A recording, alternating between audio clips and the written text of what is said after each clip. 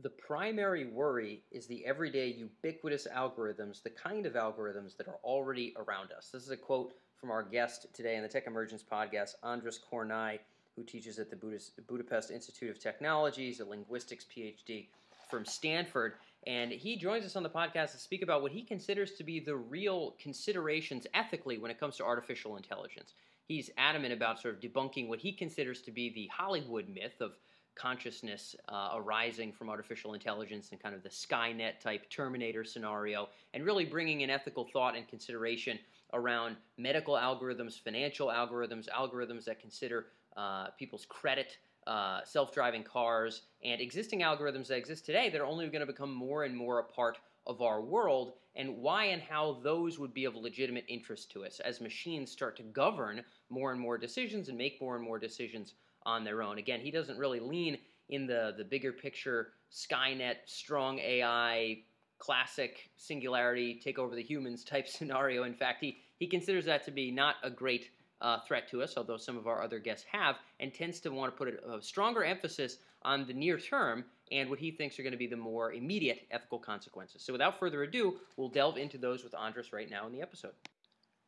So Andras, why don't we start off with the perspective on, is AI safety sort of a relevant concern for us today? I've had other folks on the show who, interestingly enough, have gotten computer science or artificial intelligence degrees from Stanford, like yourself, fellow PhD folks who maybe weren't really concerned about AI safety even being a relevant consideration for us, maybe even in this century, while other folks, obviously, most famously the Nick Bostroms of the world and others, really believe that AI safety is a concern that we should really be thinking about vehemently today.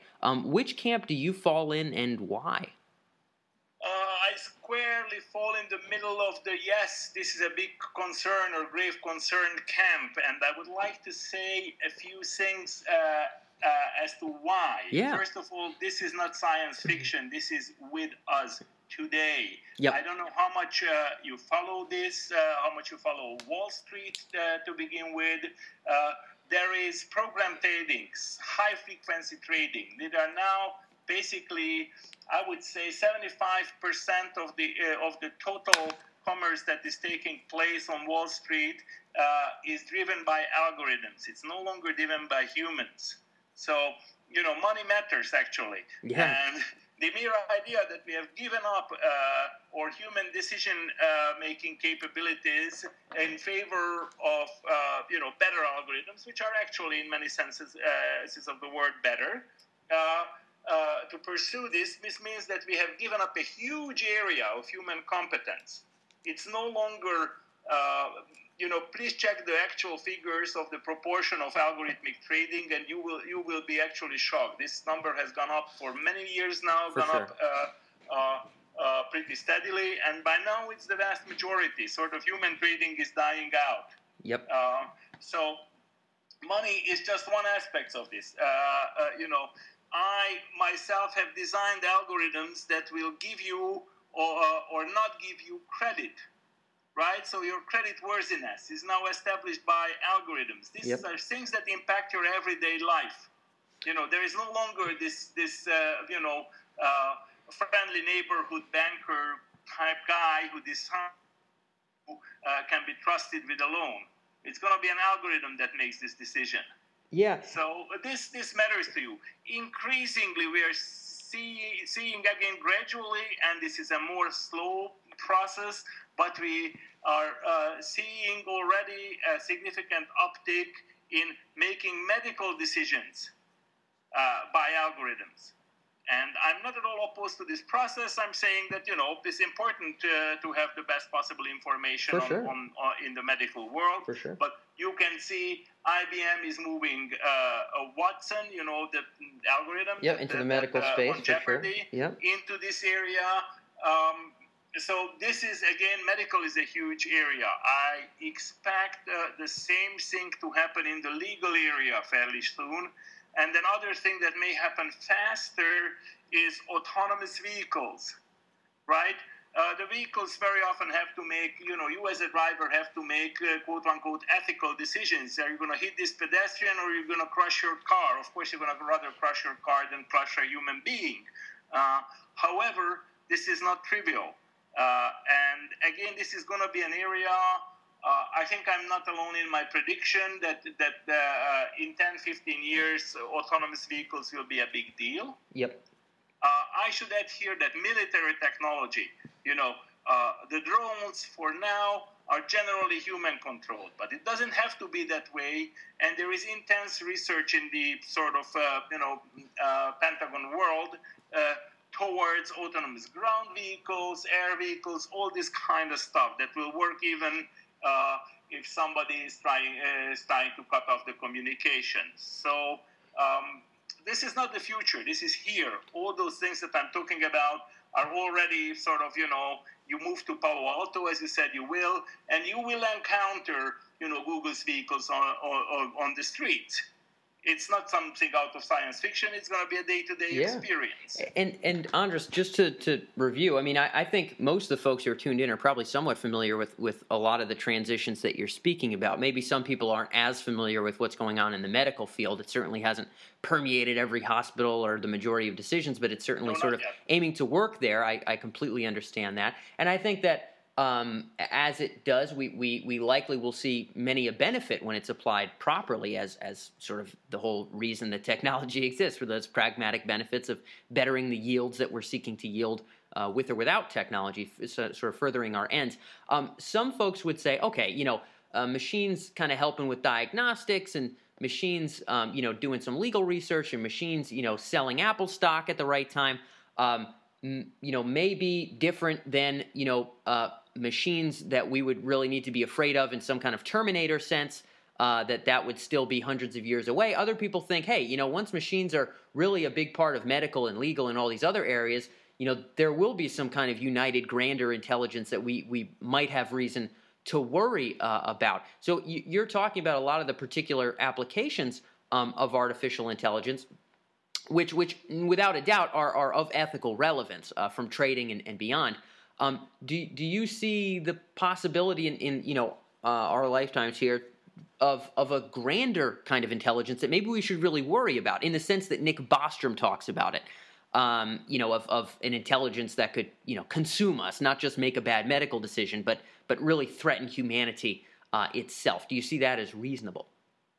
Okay, there's two things here. One, I would like to sort of distinguish sort of the robotic experience, if you will, these shining metal bodies, the Terminator, this kind of thing on the one hand, and the AI, which is really a pure algorithmic thing. It runs typically on a workstation, on mainframe, something, can run even on your laptop. In these days, you can run on your cell phone. Yep. So the algorithms themselves are not capable of hurting people directly. They are very capable of hurting people indirectly. Yep. Like, my algorithm denies your credit. It's not good for you. Maybe it is good for you because you would have been incapable of paying back and blah, blah, blah. Who knows, but on the whole, it is quite possible that, let's say, erroneous functioning of those algorithms, and they're all statistical, so a certain amount of error is built in to the very system. Yep. It's true in every corner of AI that the things work on a statistical basis, and they, have errors. This is not like a word processor. It always does what you want it to do. Even the word processor, you have to fight time and again to get the spelling you really want. But on the whole, that's innocent. That's really, you don't care. But once it comes to money, it comes to health, it comes to your legal standing, these things are beginning experience as a pedestrian. This is becoming increasingly serious, and this is very different from Terminator coming along for sure humans and I don't know what, cutting them up by laser beams. I don't want to go into that end of the spectrum. I think that's more science fictional. Primarily because of the state of robotics to some extent lags behind the state of AI, and you can get into a definition game where you say that, well, robotics is part of AI, and I don't want to get into the definition. Yeah, me neither. Yeah. I think that our ability to, we can beat, at this point, AI can beat the world's best chess player by far. For sure. They can easily, they are like 300 elo points ahead. It's amazing. The difference between the best human player and the best chess program, gap is so huge, it's unbelievable. The world's best table tennis player is very far from being beaten or getting beaten by a ping pong table robot. Yep. That's just not, No. Yeah, not even close right now. Yeah. That's right. So okay, there was actually a highly misleading, YouTube video on this by KUKA, which is one of the makers of these industrial robots, on how their robot is coming close, but it's completely misleading. Yeah. I saw the video as well, which I thought was pretty humorous. But it was humorous, but it was based on cheating. This was not true at all. No, I know. Yeah, it was some kind of special effects stuff. Anyway, that's the state of the art, that in the sort of things that require intelligence and thinking, the robots are already not the robots, the AIs are in many ways ahead of us, and in things that require physical world, they are showing steady progress. They're much better, really much better than they were 10 years ago. Real military applications are becoming possible. You live in the Boston area, yep. You must be Boston Dynamics, yep. Boston Dynamics and Big Dog. Brought up by Google. Those things. Yep. So Andras, just to be clear, in terms of what kind of a threat a grand and intelligent AI, let's say it doesn't have a robotic form. And again, I think the Terminator thing is much more in jest than it is in reality, at least at present. I don't think Nick Bostrom sees it rolling out like that either.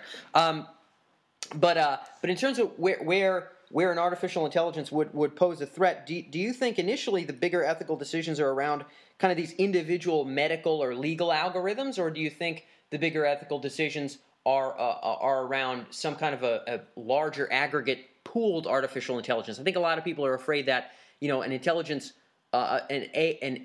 strong AI, for lack of better terms here, may be able to sort of keep itself alive and further its own aims and outsmart human beings. And even if it didn't have a physical form, so long as it could live in a variety of different computers and it could, keep itself going in that respect, that maybe it would want to.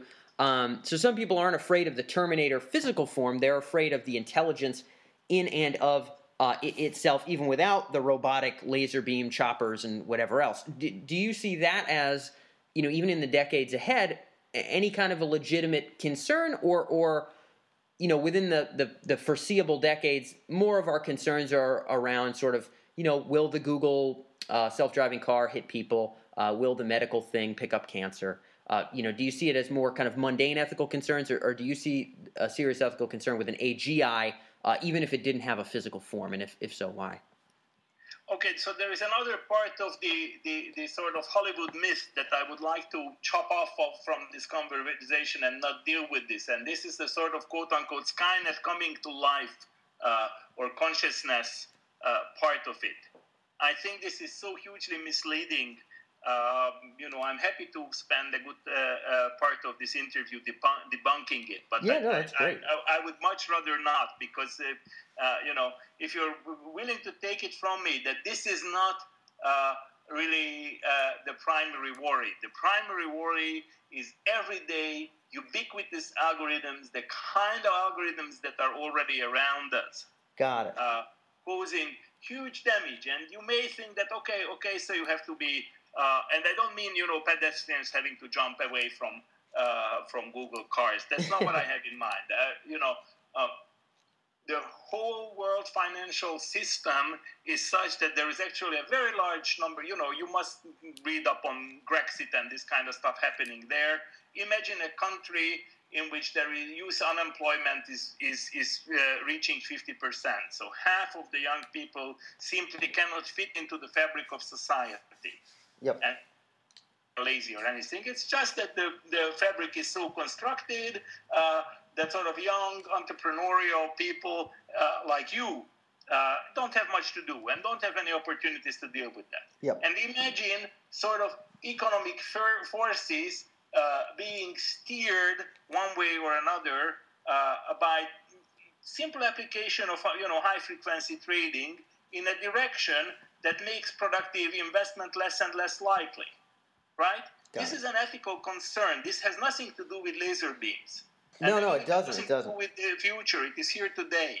And so I'm curious, and now I'm congenial with what you're articulating. That our immediate concerns are about the influence of these algorithms on sort of day-to-day life. Again, bigger financial picture, bigger medical picture, legal picture, whatever the case may be.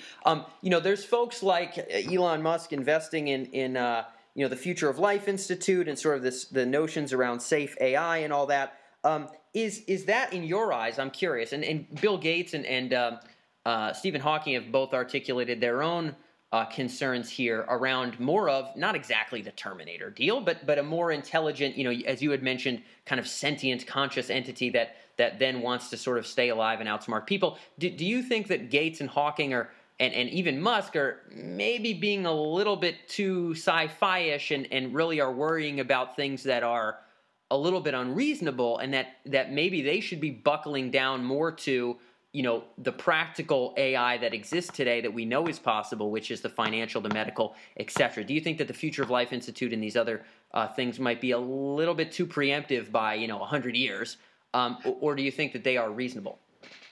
To the contrary, I think that they are very reasonable. I think that these guys, I wouldn't call them investments in the same sense that this is insurance. What we are talking about is insuring the future of humanity against stuff. This is not an investment. I don't think that you can grow rich on safety other than being an insurance company, right? Yep. So, in a sense, this is...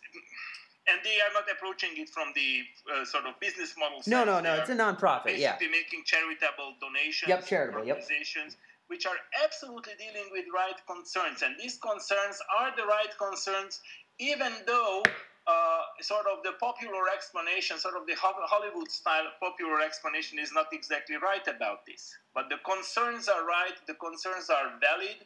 These people, Stephen Hawking is not a stupid guy, right? Nope.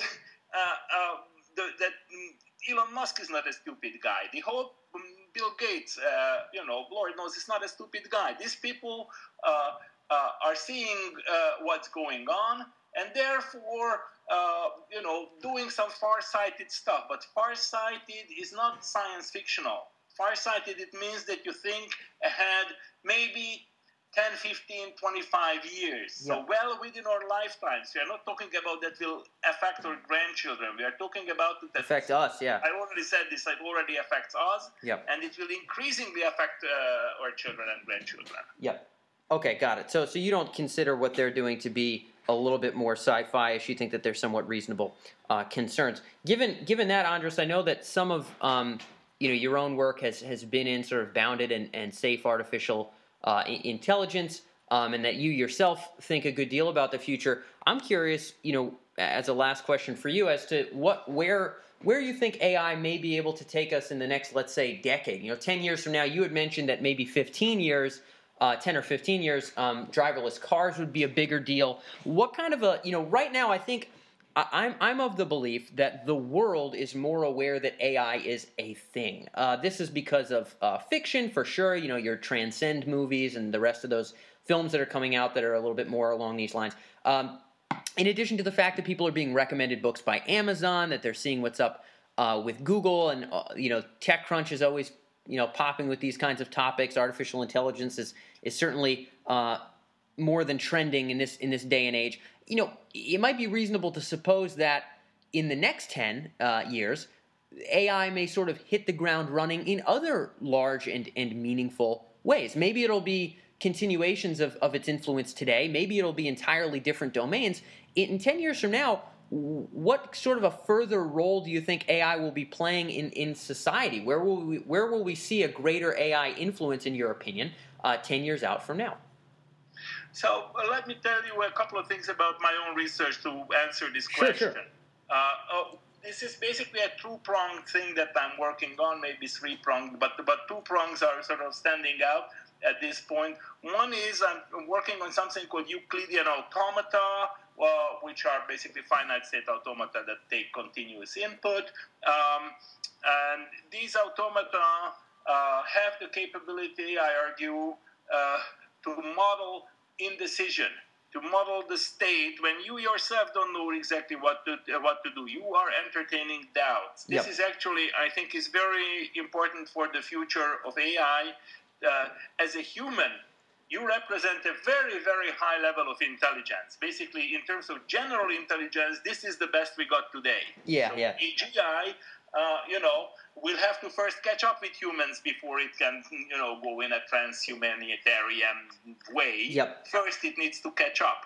And we happen to be so constructed that we are full of doubts and we don't know what to do. And, we try to sort of muddle our way through. And I think this is no accident. There is a bunch of mathematical reasons why this is not a bad way of approaching things. And I'm trying to build the class of algorithms that is capable of being in two minds, if you will.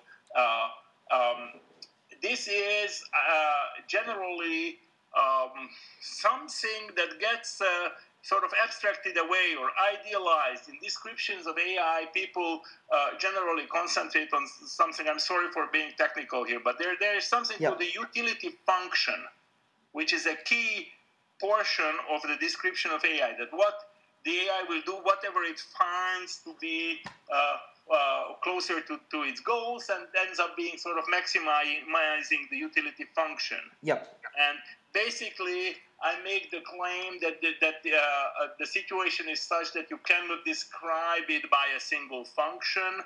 This goes back to some classical work of John von Neumann, a fellow Hungarian, who did work on game theory. He's basically one of the founders of game theory with Oskar Morgenstern, and applied this to economics very early on. We are talking just post-war developments. And this utility function is an idealization of something that is more complex, and I'm trying to bring in this more complexity. So, so that's what you're working on today. I'm sorry? So that's what you're working on today in your own research. That's one thing that I'm working on. And the other thing that I'm working on is this bounded AI. And again, I try to give you an example. Sure. You go out to California, you may, come across the Folsom Prison. The Folsom Prison had the prison riot back in the 70s. And the rioting prisoners wrote a manifesto of their demands. This is actually very interesting reading. People can look it up in Wikipedia or wherever. One of the main things that they demanded was the right not to be tear gassed when you are locked into your cell. Okay, so what was coming down was animals, and they were basically sadistically tear gassing people who couldn't do anything. Usually when you tear gas a crowd, you do it with this notion that people disperse and go away. But when you are plugged into your cell, there is nothing you can do. No, you just have to take it. So most ordinary people would think that this is something that is, cruel and unusual, and it's inhumane, and we shouldn't even be doing this to animals, let alone to people. Right? So there's something wrong here. Now start thinking about what makes this wrong. Why do you think that this is wrong?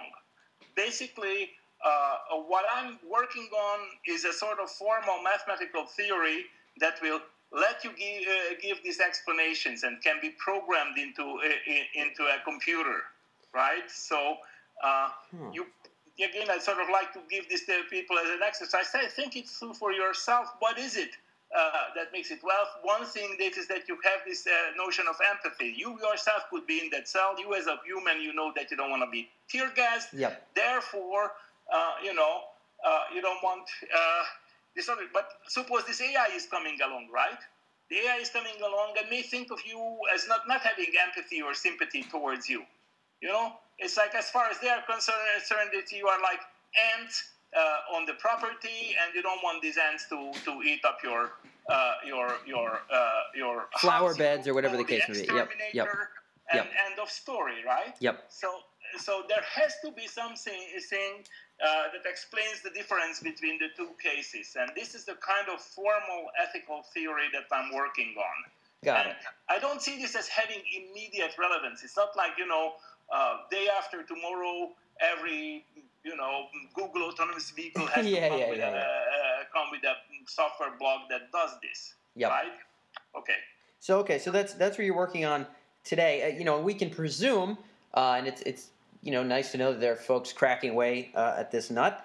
We can presume that at some point, in the medical domain, in the legal domain, whatever the case may be, machines will be making decisions that we would maybe like, and who knows for sure, but that we would maybe like to factor in some semblance of empathy and some recognition of the sentience and worth of other living things, and that it's possible, in terms of the work that you're working on theoretically, to be able to make those sort of ethical and moral decisions based on some semblance of programming and algorithms that might be integrated into these decision-making processes. Right. Got it. Okay.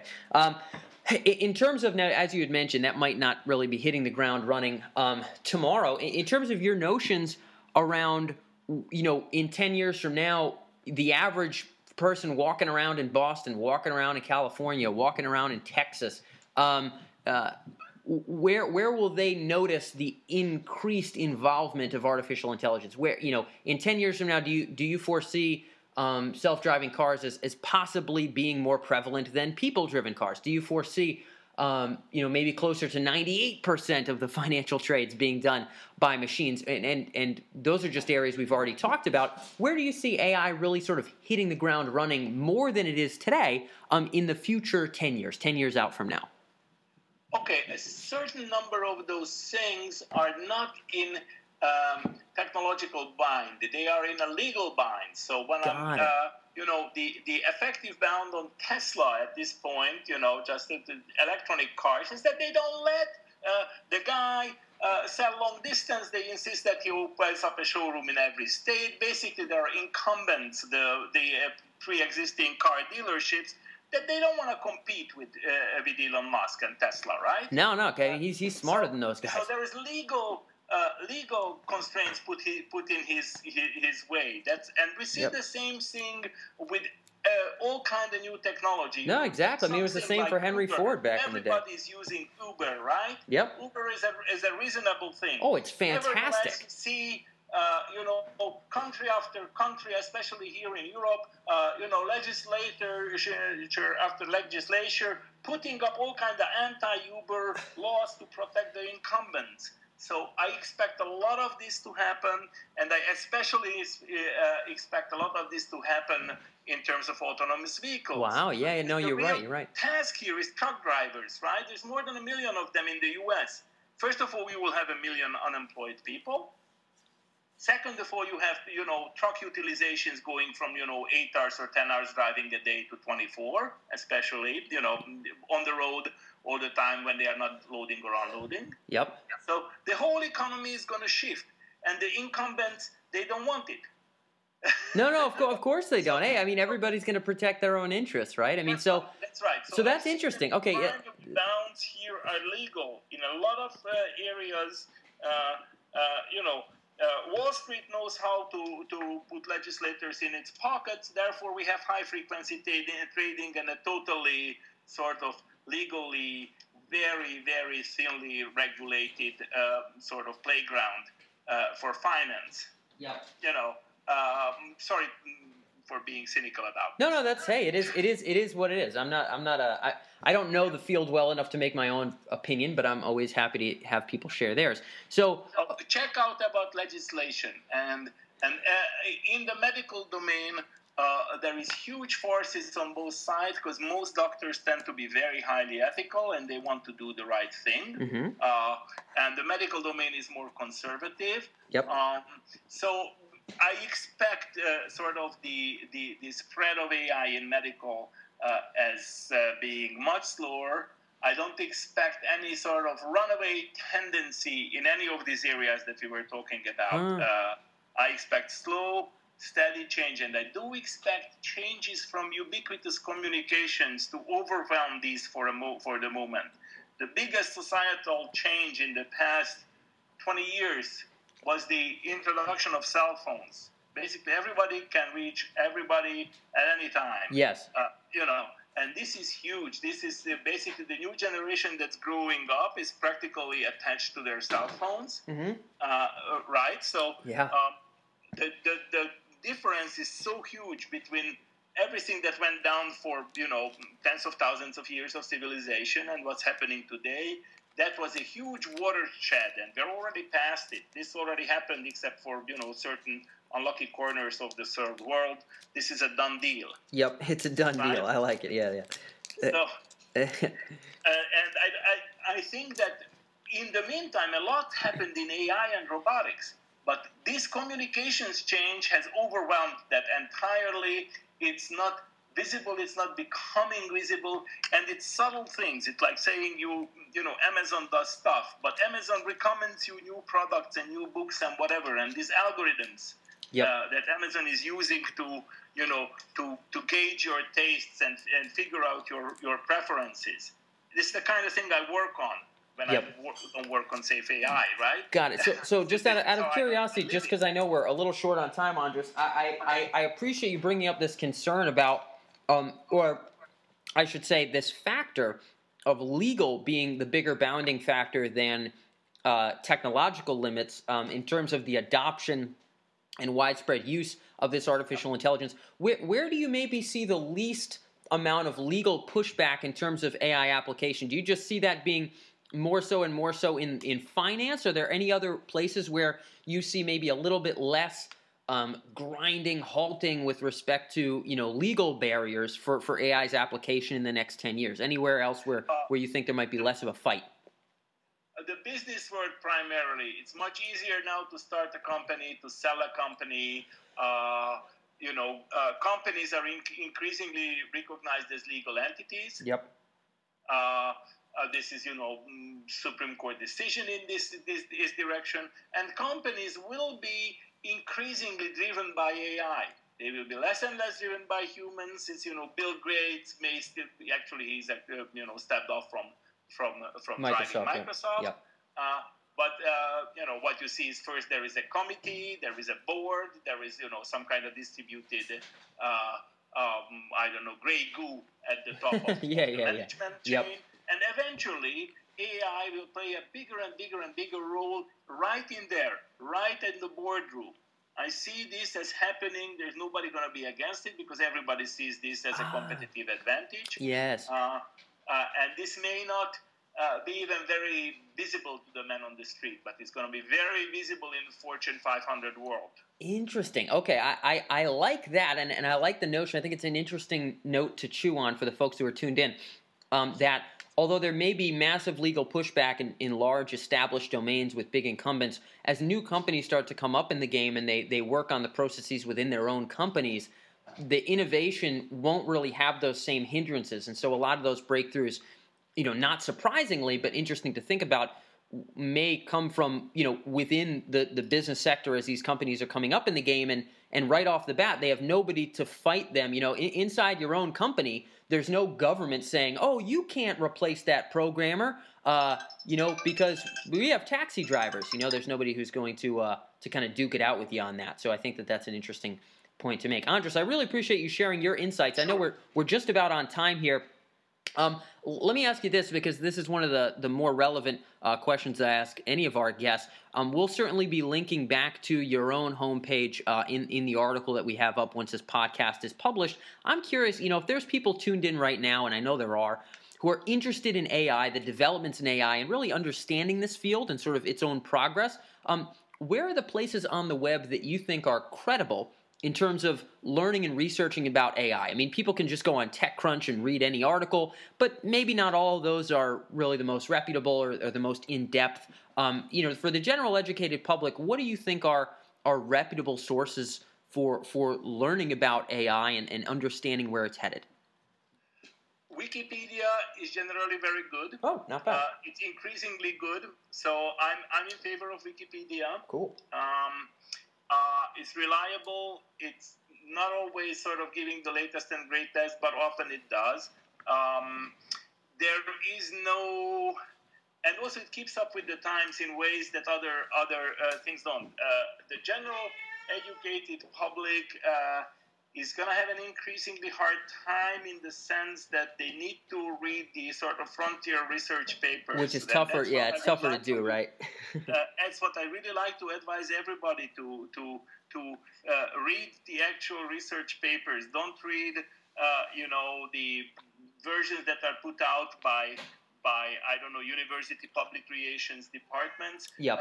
Go to the source. I always advise, go to the source, read the papers. A lot of these conferences, almost all of the major conferences now have open websites. You can go to the website, you can see not just the papers, but you can see the referee reports on them. So you can learn a lot from just sort of follow the actually accessible technical developments. Scientific publishing was one of these areas that was hugely affected by the changes. That it used to be that you had to go to the library and spend half an hour just to locate the volume that you were interested in. This is all gone. Yep. You can just, from the privacy of your browser, you can look at everything, study the source, Luke. Yep. Study the source, indeed. And in terms of the conferences and papers that you like, I'm not familiar with every AI conference. I know that there's an AGI conference that I believe is in Berlin coming up at the end of this month. I know that there's the AAAI, which is an organization. Any particular sources or journals that you like and respect and might be fun to look up for the people tuned in? I really recommend my primary area is natural language processing. Yep. And there is something called the Association for Computational Linguistics, the ACL. Go to aclweb.org. Got it.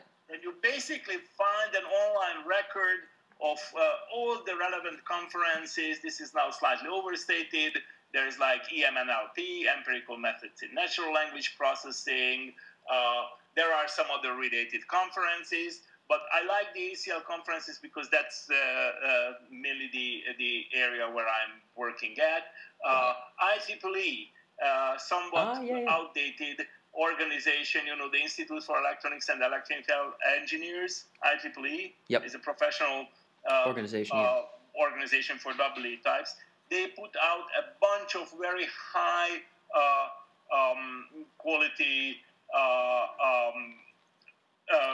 monthlies, and I particularly recommend PAMI. This is Pattern Analysis and Machine Intelligence. They have this is a monthly transaction. And the ACM, the Association for Computing Machinery, that has very high quality conferences and meetings. Now, unfortunately, both IEEE and ACM still have a paywall, so it's a little harder to get to these, but it's not as hard as people think because essentially all these papers are either up there on archive or up on the author's own website. So I keep all my papers on my own website. Why not?